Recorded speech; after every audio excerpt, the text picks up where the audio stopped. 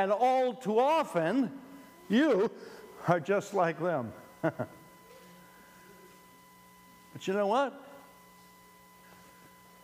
They're part of the kingdom. By God's grace, you and I are a part of the kingdom. We push others out of the way all too often. We say mean-spirited things. Hopefully we later regret it. We elbow our way to get the front seat, except in church.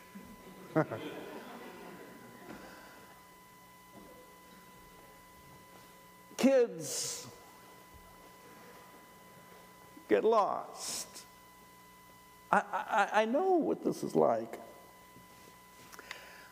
20 years ago, I was still the pastor of this church, and I'd had back surgery. And it was this time of the year we were getting ready to go to the Dominican Republic. And I brought somebody with me that I'd never brought before, Pastor Lubin Bosajur. I've talked about him, this wonderful evangelist.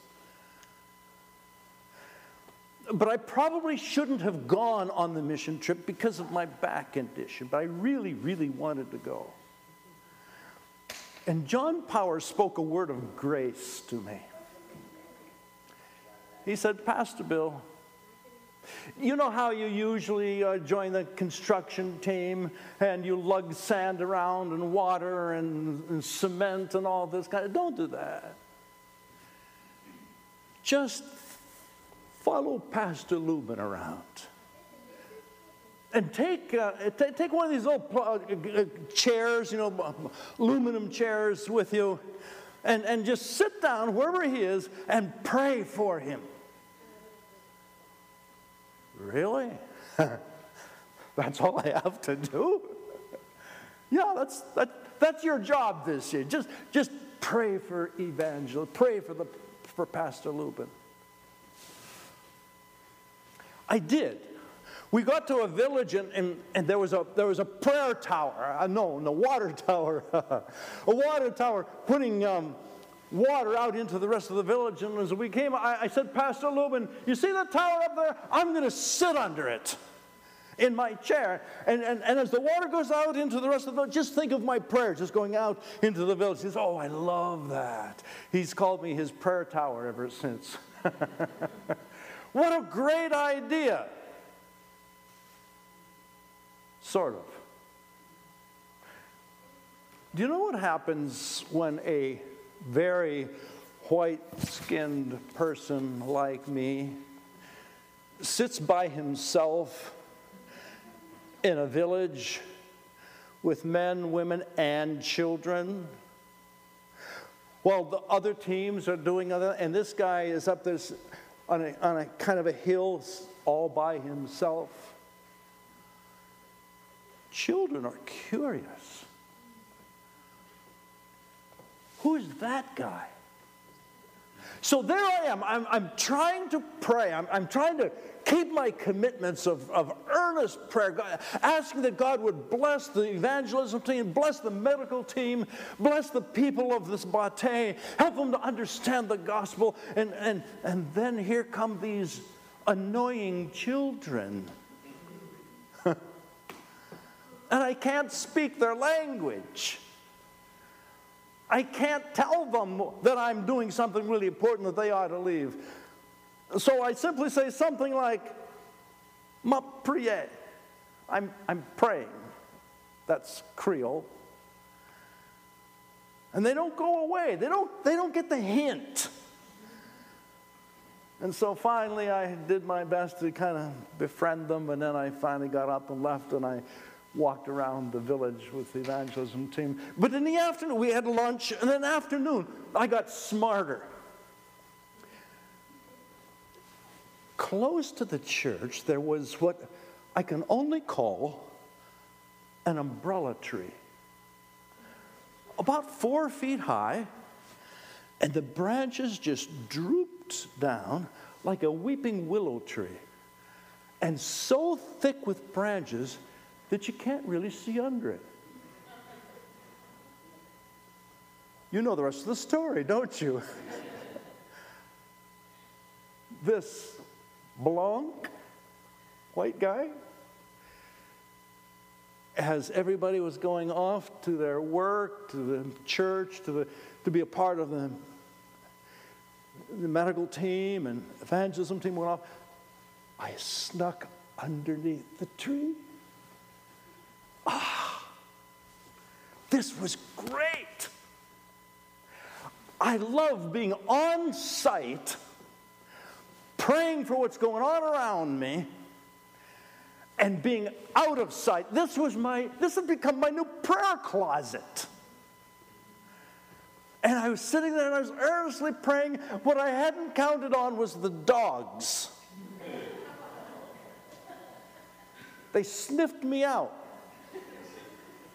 surrounded the umbrella tree, and were barking. Like that. They didn't come in, they didn't come under. I wasn't worried about them, but it alerted the children as to where I was. And so there I am praying. I'm praying with my eyes closed, and they start coming in under and joining me in my prayer closet. And I have a solution to this, right? Ignore them and they'll go away. Right? Wrong. They had nothing better to do than to figure out why this white guy was underneath a tree. And so when I finally opened my eyes, realizing they weren't going anywhere, what I saw was a group of boys sitting in a circle, cross-legged, looking at me.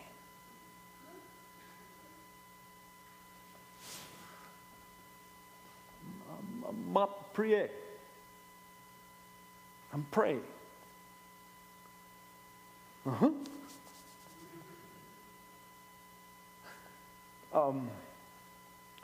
I couldn't speak the language. I couldn't say, hint, bug out. So I realized I had guests with me for the rest of the afternoon, unless I did something. So I said, est-ce que vous voulez moi prier pour vous? Would you like me to pray for you? They enthusiastically nodded their heads. So I motioned to the one closest to me. Then I put my hand on his head and I prayed for him in English. And I prayed that God would help their parents to provide enough food so that they could grow up and be strong. I prayed that they would have schooling opportunities. I prayed for their health needs. And then I finally ended with, Bonjour, béni you. God bless you. Amen. And the little boy giggled and he ran out. Next. The next one came and I put my hand on his head and I prayed the same kind of prayer. Bonjour, béni you. Amen. And he giggled and he ran out and I did that 8 times. And when they're all gone, I sat there and I thought to myself, I may not have accomplished anything here, but I did have the opportunity to bless 8 little boys.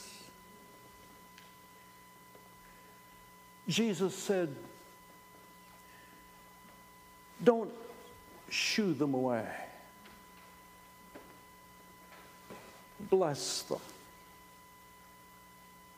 Invite them to come. Too often you are just like them.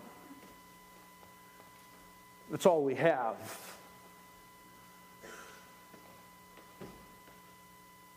children who try to act like grown-ups. Grown-ups who too often act like children. It's okay. That's all God has to work with. That's who we are. Of such is the kingdom of God. So, thank you, Gabrielle, because you value the children, spend time with them, teach them, and love them. Thank you, Bill and Carol, for the time that you spend with one of the largest classes, groups in the church,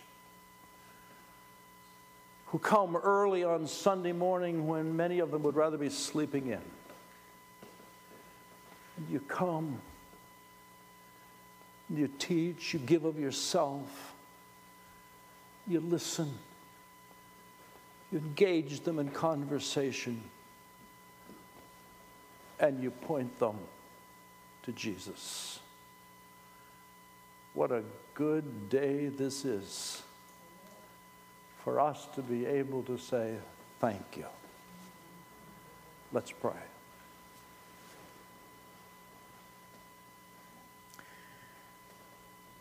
Thank you. Thank you, Jesus, for your incredible patience with us, for loving us, for helping us, for understanding us, for loving us and our children and our children's children. We love you. We praise you. We worship you. In Jesus' name, amen.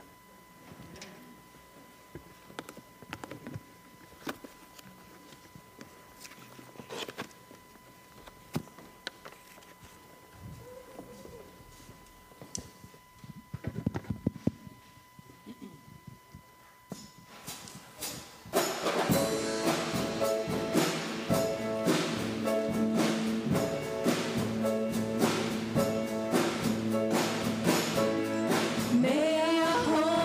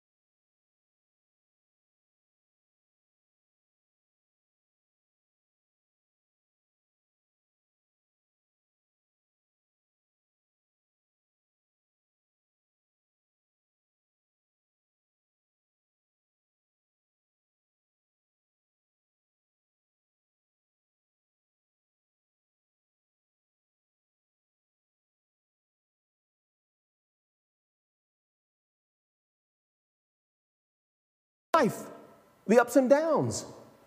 Joy comes from a consistent and focused relationship with Jesus Christ.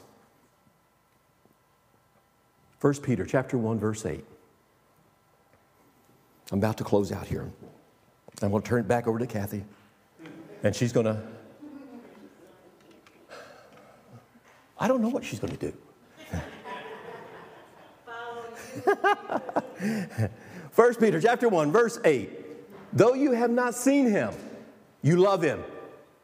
And even though you do not see him now, you believe in him and are filled with inexpressible and glorious joy.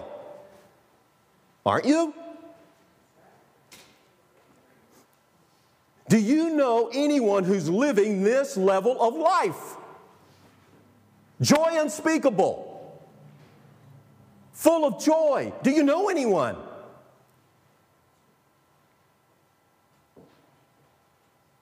How do we live a focused life in Christ?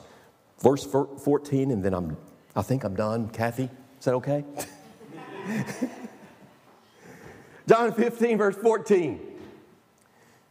Watch this. You are my friends if you do what I command.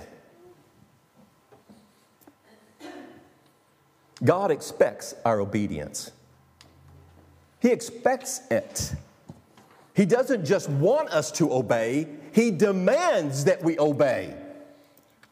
Wow. What kind of life are you living? Is it a life that counts? Is Jesus Christ the focus of your life? That means that everything you do centers around Him. Everything. I'll close with this one sentence. Christianity, Christian, disciple, follower of Jesus,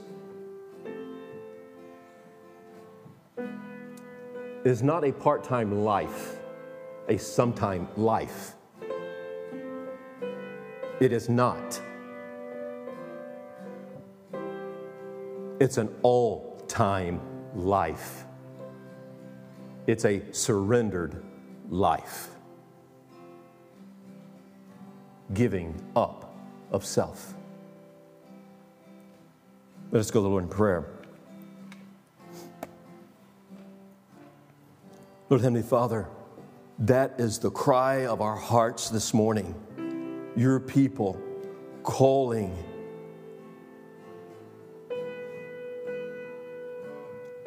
in repentance. Forgive us of our self-righteousness, of our pride, of our disobedience, a selfish life. That, Lord, we come before you this morning with one desire upon our hearts, and that's living a focused life in you and through you.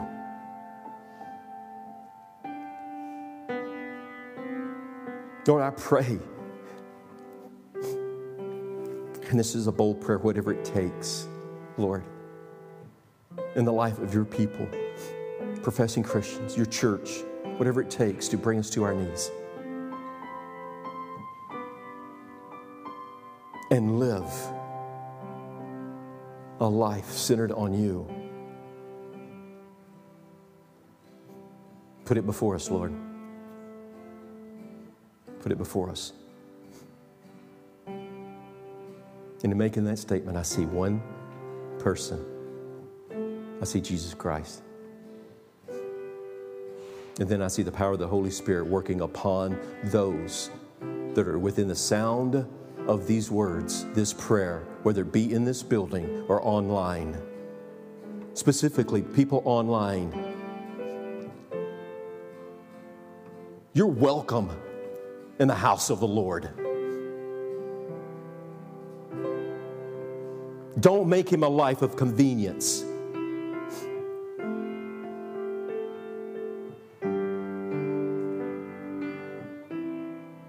God is calling us to be one in Christ Jesus. So, Lord, I pray that your Holy Spirit moves within those that have been listening, those that have ears to hear. And the Holy Spirit moves them before your throne, on their knees, in repentance.